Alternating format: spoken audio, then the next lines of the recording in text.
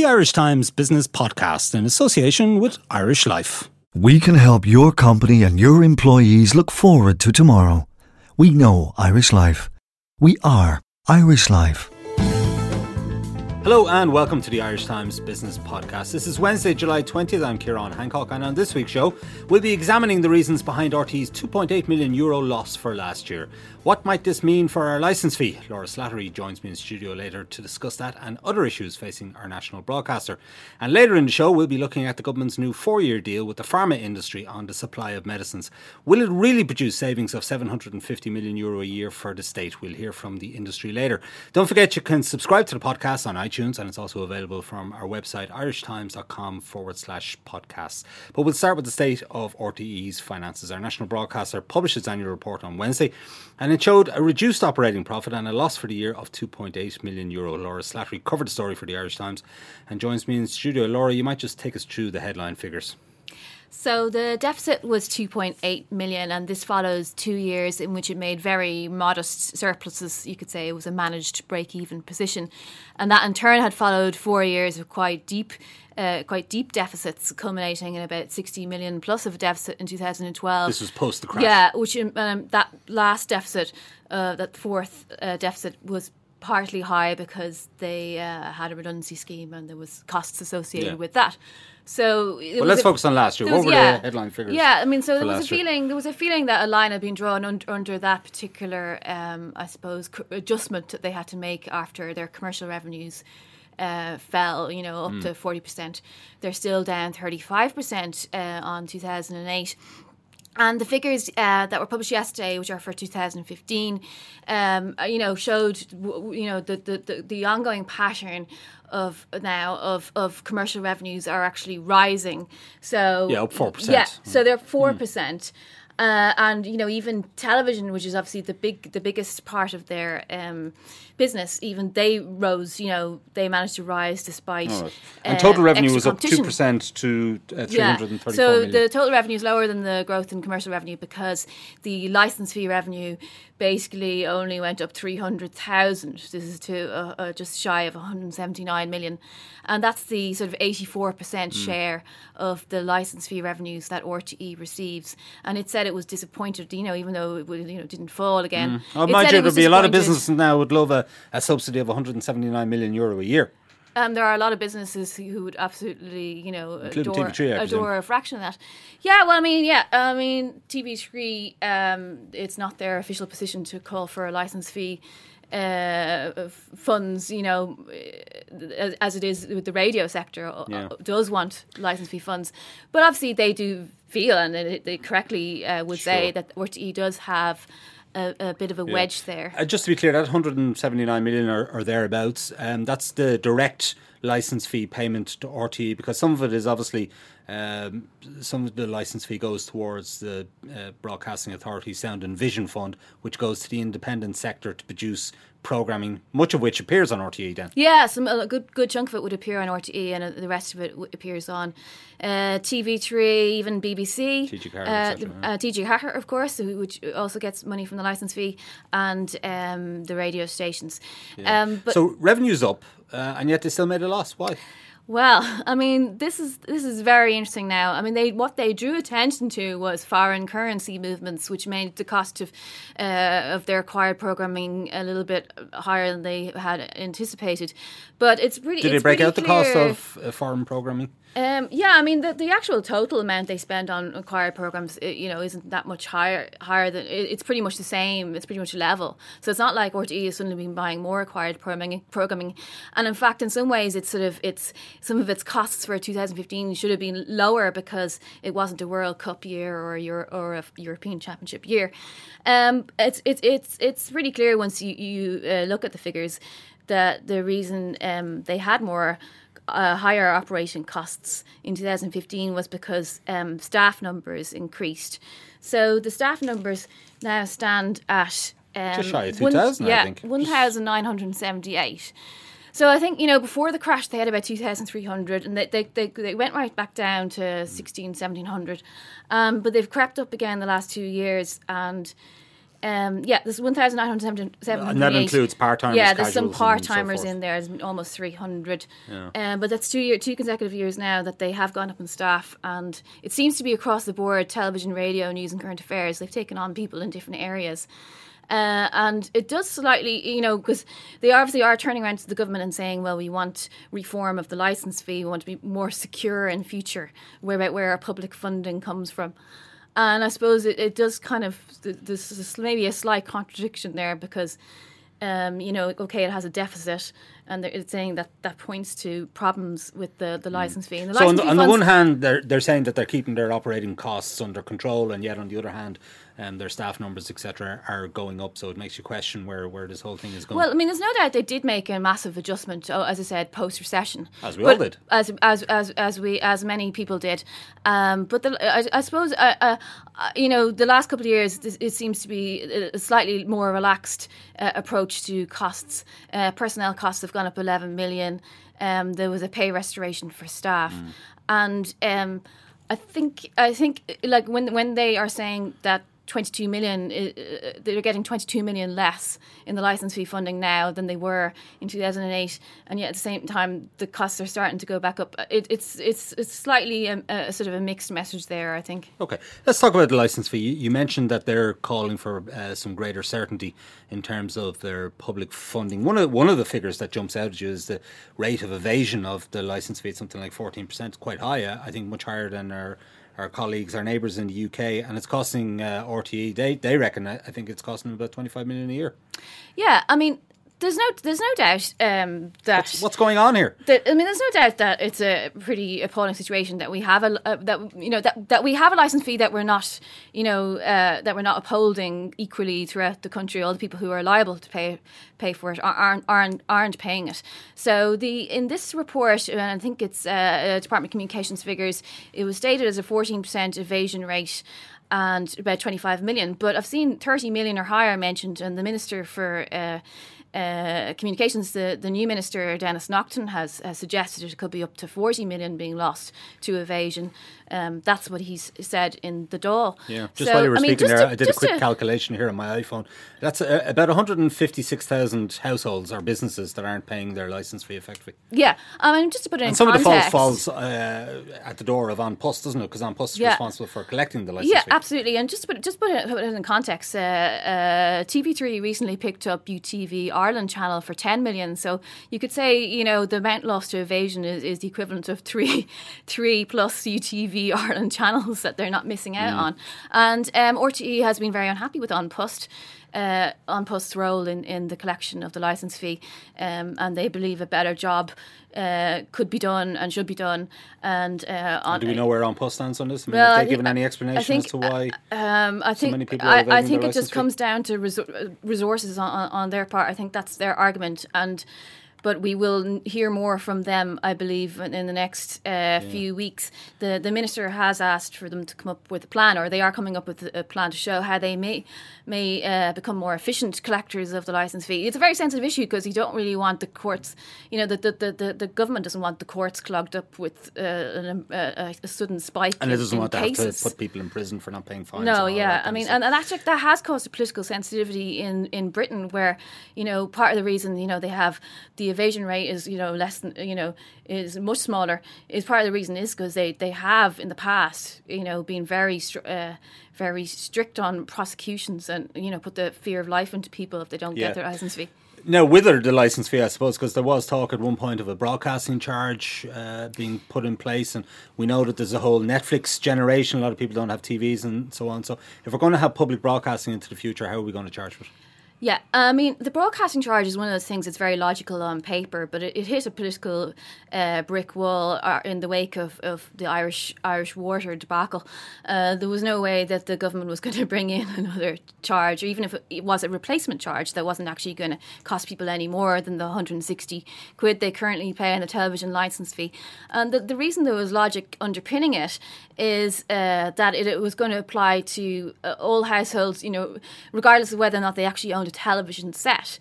And people are consuming RTE's content without having a television set. They're consuming the news service online. They're consuming programmes on the RTE player, and so on. And there was the sort of attempt to sort of capture that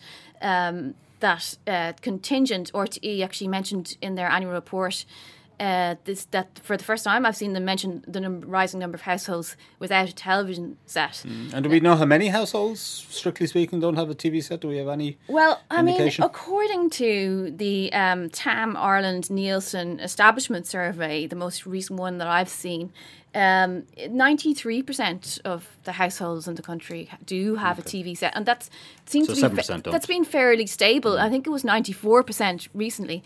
But also, the total number of TV homes is about 1.569 million. So sorry, 1,569,000 households have televisions.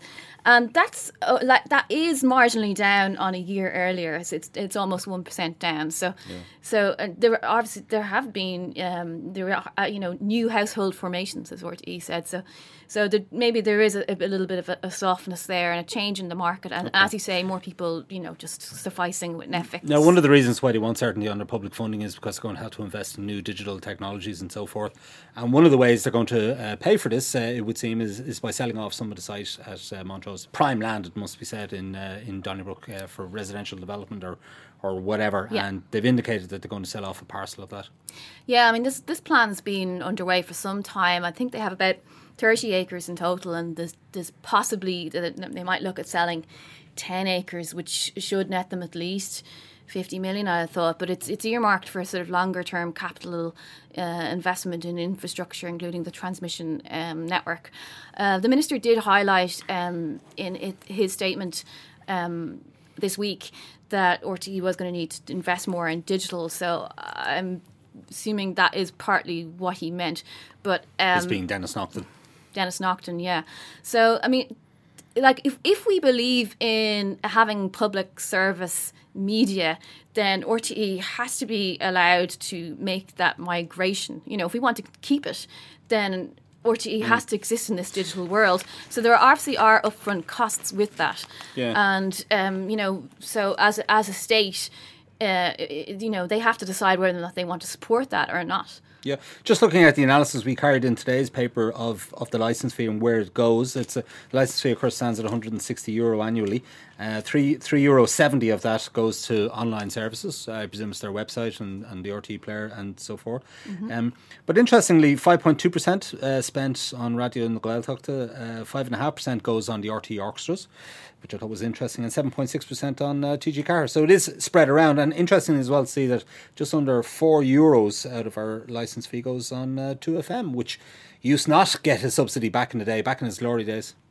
Yeah, I mean, 2FM was going through a pretty disastrous phase there where it was losing a lot of money, and it looks like they might be back in a position this year where they contribute commercially to RTE. Otherwise, what's the point of 2FM? I feel it's exactly. I mean, it's effectively a quasi-commercial station, isn't it? Yeah, I mean it is, and we have plenty of those, especially in Dublin.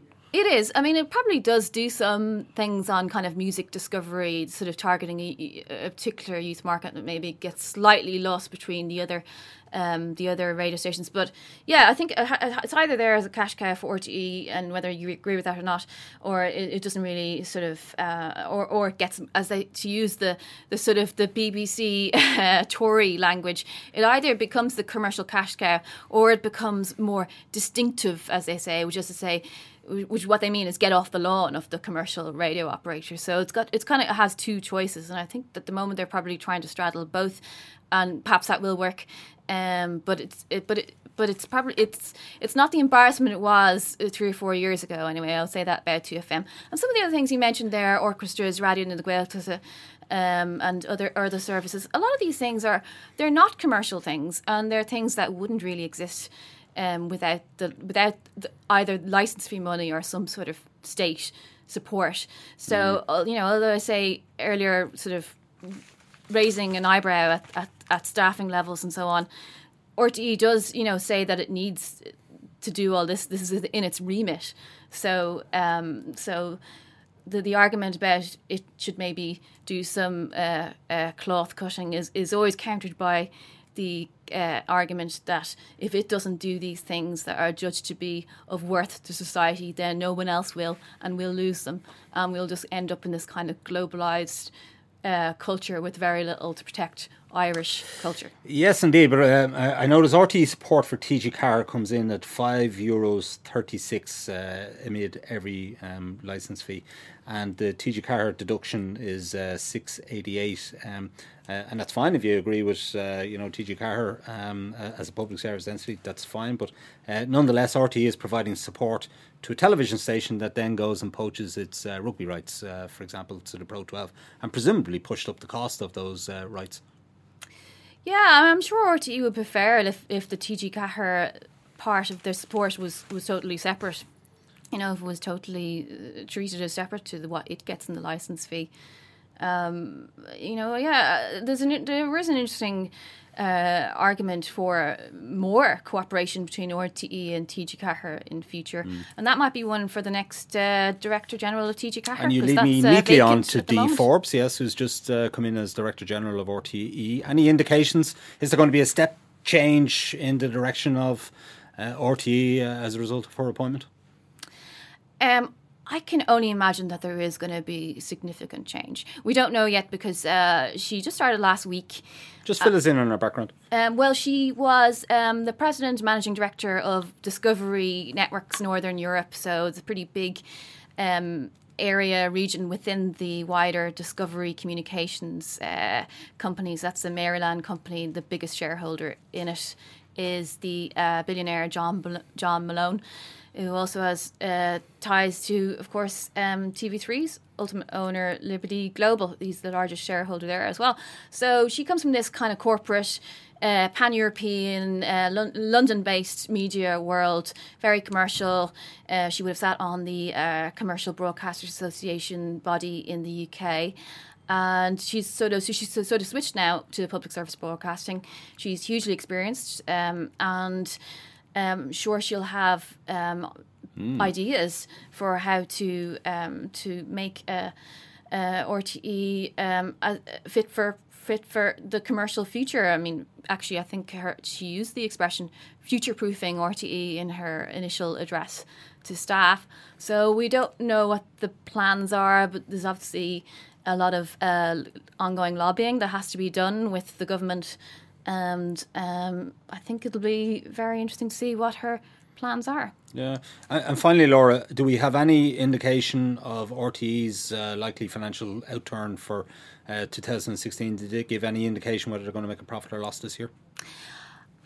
They haven't said so in so many words, but I think at the moment, unless something they can sort of radically cut back on something between now and the end of the year, I think the expectation is that there will be another deficit for 2016 and that it'll be bigger than 2.8 million.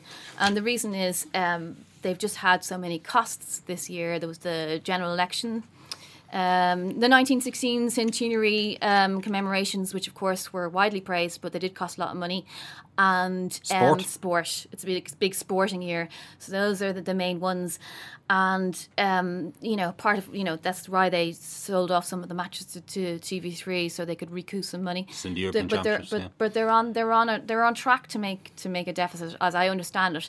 And although there was a reference in the annual report to the commercial advertising outlook being encouraging for 2016, I have a feeling that was written before the what we might call the Brexit wobble.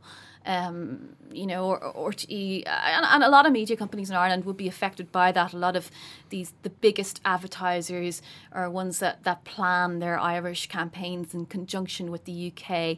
So, we could see some sort of nervousness about ad spending tied in both before and after the referendum. And so you wouldn't be totally counting on there being a commercial bonanza to pay for these costs. Okay, Laura Slattery, thank you for joining us. We'll take a short break now and return with an analysis of the government's latest deal with the pharmaceutical industry on the supply of medicines.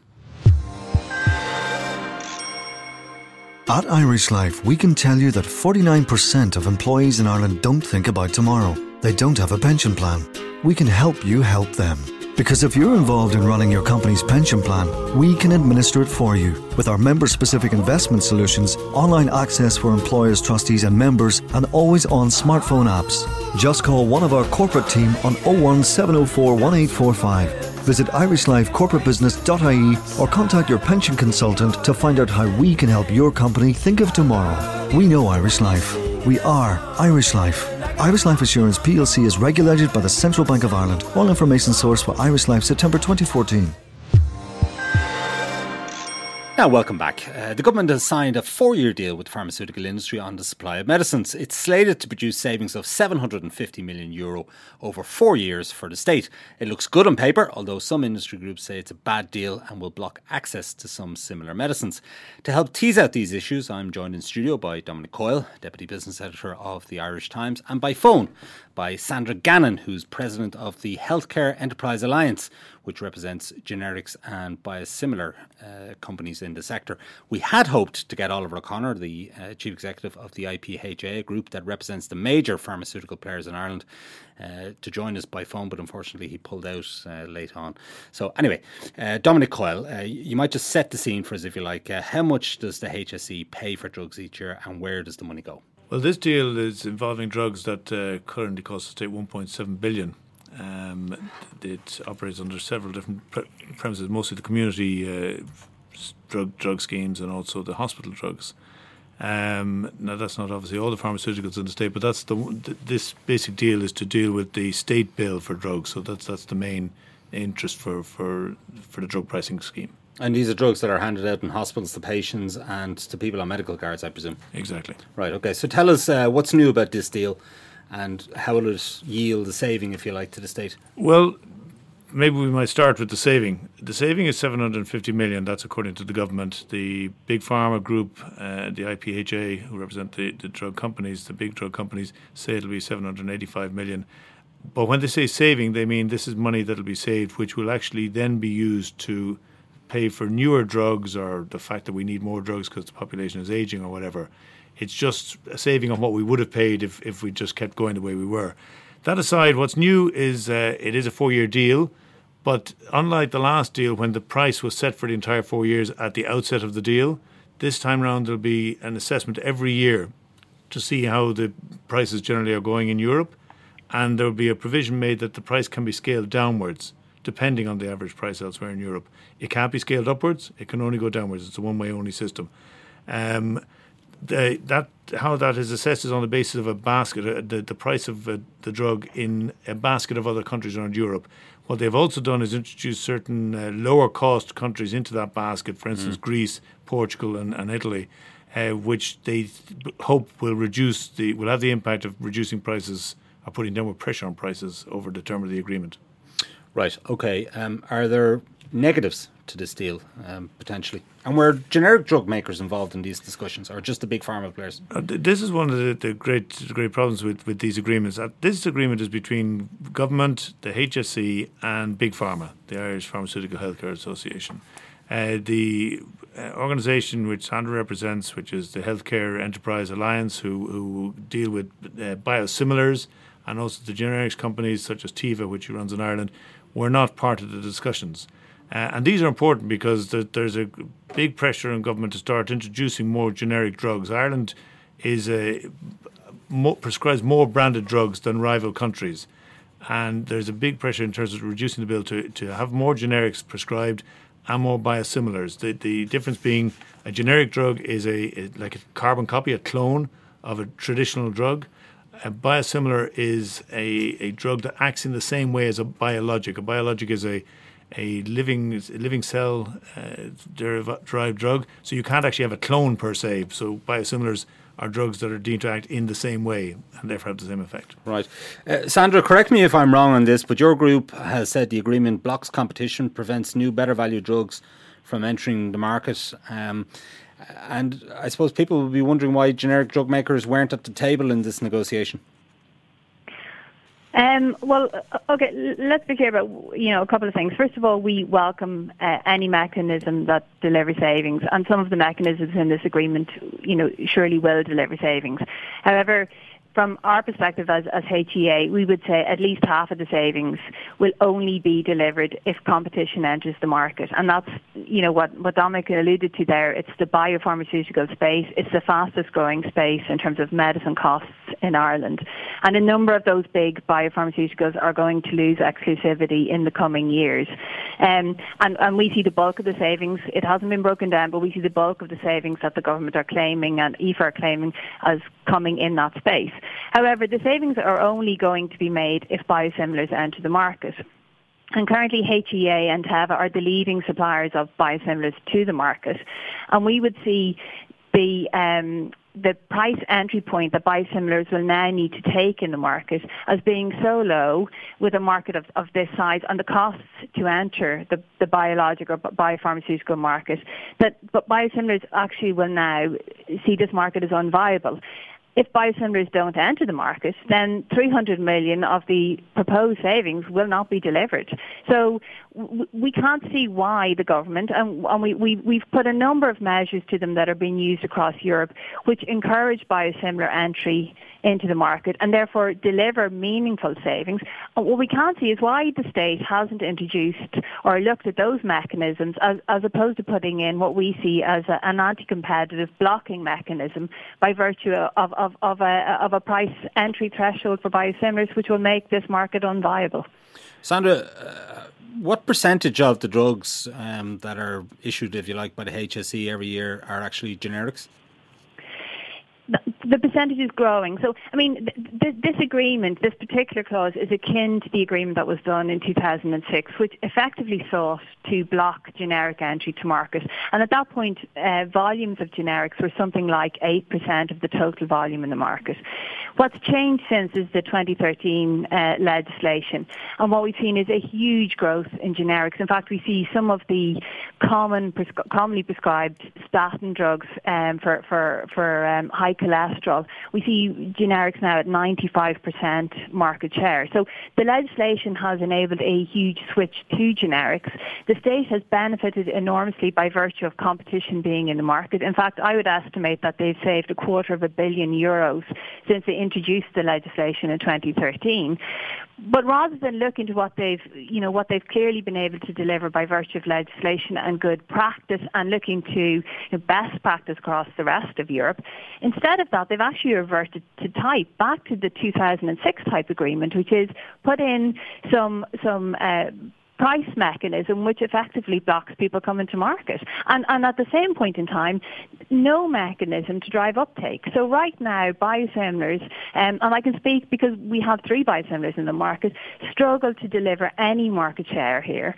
And if you also have a very low price entry point and little to no mechanism to change prescribing habits and drive uptake, nobody's going to want to come to a market of this size. Yeah. And we've seen evidence of this in Austria. Exactly the same thing happened in Austria. They had a very robust biosimilar market.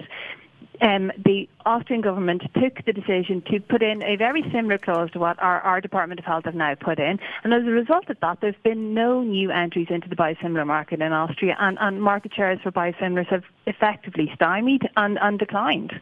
But why would the government want to keep your members out of the market? Why would they want to create a marketplace whereby it's not viable for generics to operate here? Well, I have absolutely no idea, because we've been at the Oireachtas Health Committee, we've been into DEPA, we've been into the Department of Health, and we've put all of these initiatives on the table, saying the best way to introduce competition is to look at mechanisms being used elsewhere, take out some of the blocking clauses out of the current legislation, and perhaps allow community pharmacy to dispense the biosimilar where a patient is new to the treatment. Look to some mechanisms, such as quotas, which are being used in Germany and across some of the Italian regions. Look to a state-sponsored switch scheme in hospital, which is being used in Norway, and try and encourage biosimilars to come to market. They will drive competition, they will drive price down, and you will end up with a saving in a market that remains viable and enhanced by competition. So I have no idea why they've chosen this mechanism. And as I say, we would question that 300 million euros of those savings will actually ever be achieved by virtue of it being blocking competition and people not being willing to enter a market of this size.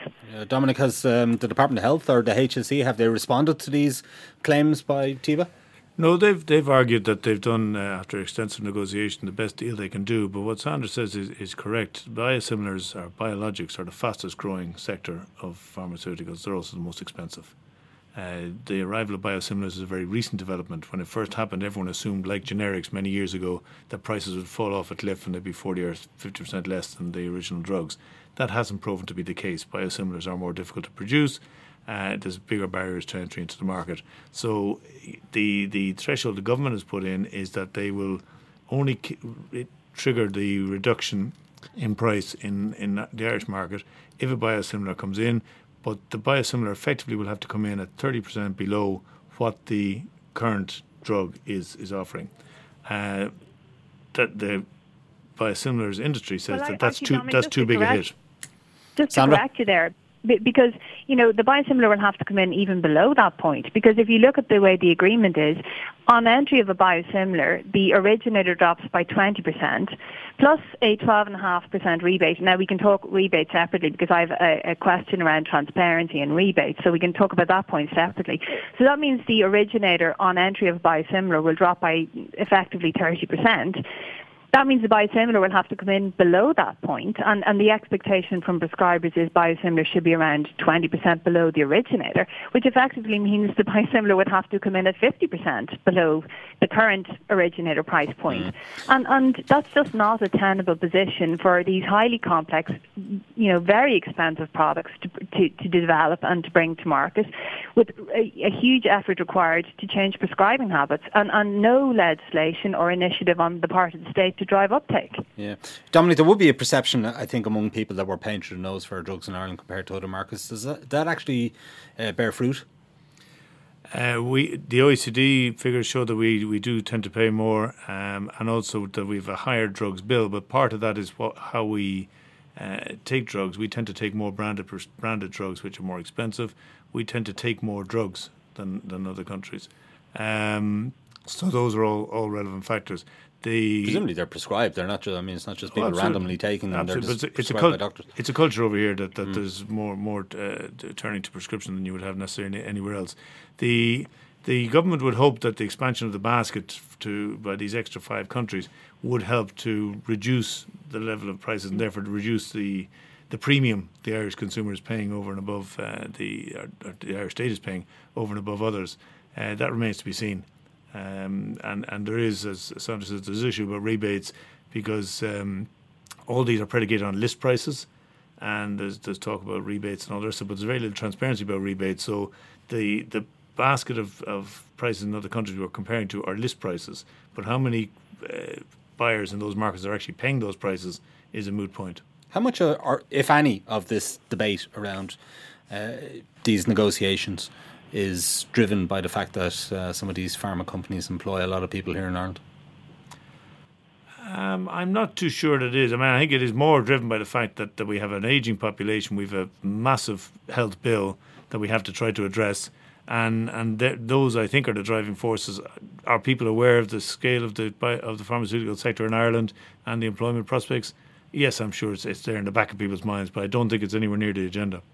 Right, okay. Sandra, you're clearly not happy with this arrangement. Is there anything your members can do to block it or to have it overturned or to have it amended? Well, I think we'll have to look at that point. I mean, we're incredibly disappointed, and not just us. There are other stakeholders in the market that haven't been engaged with. And to be honest with you, I thought the days of this sort of silo thinking were over with the advent of the legislation. So we will be looking to what our members can do on this. We have been talking to the department in advance of this agreement being dried on it, but it doesn't look like any of the points that we've made have been picked up. It seems to have fallen on deaf ears. Right. Are there any potential competition issues here as far as you're concerned? Well, I think that's something we'd have to look at. I mean, clearly there's case law across Europe that we would need to look at and see if there's anything that we should be taking advice on. Right. Dominic, is this deal signed, sealed and delivered, as it were, or is there any prospect of amendment? Oh, I don't think it'll be amended unless it's challenged. I think as far as the government and the big pharma is concerned, this is a deal that's been signed today. It is the deal that will govern drug prices over the next 4 years. The only thing that will likely change that is if there is a challenge either through the courts or through Europe, if such a thing is possible. But no, I don't think there's a question of it being open to further amendment before it's implemented. The first phase of it kicks in on the 1st of August, and the reference date for determining the prices that will kick in then is today, the 20th of July. So I don't think there's time for amending at this stage. Okay, that's it for this week from the Irish Times Business Podcast. My thanks to Laura Slattery, Dominic Coyle and Sandra Gannon for their contributions. John Casey produced the show with Rob O'Sullivan as sound engineer. Don't forget you can get the latest business news straight into your inbox by signing up to our Business Today email at irishtimes.com. You can also follow the Irish Times business feed on Twitter and Facebook. I'm Ciarán Hancock. Until next week, take care.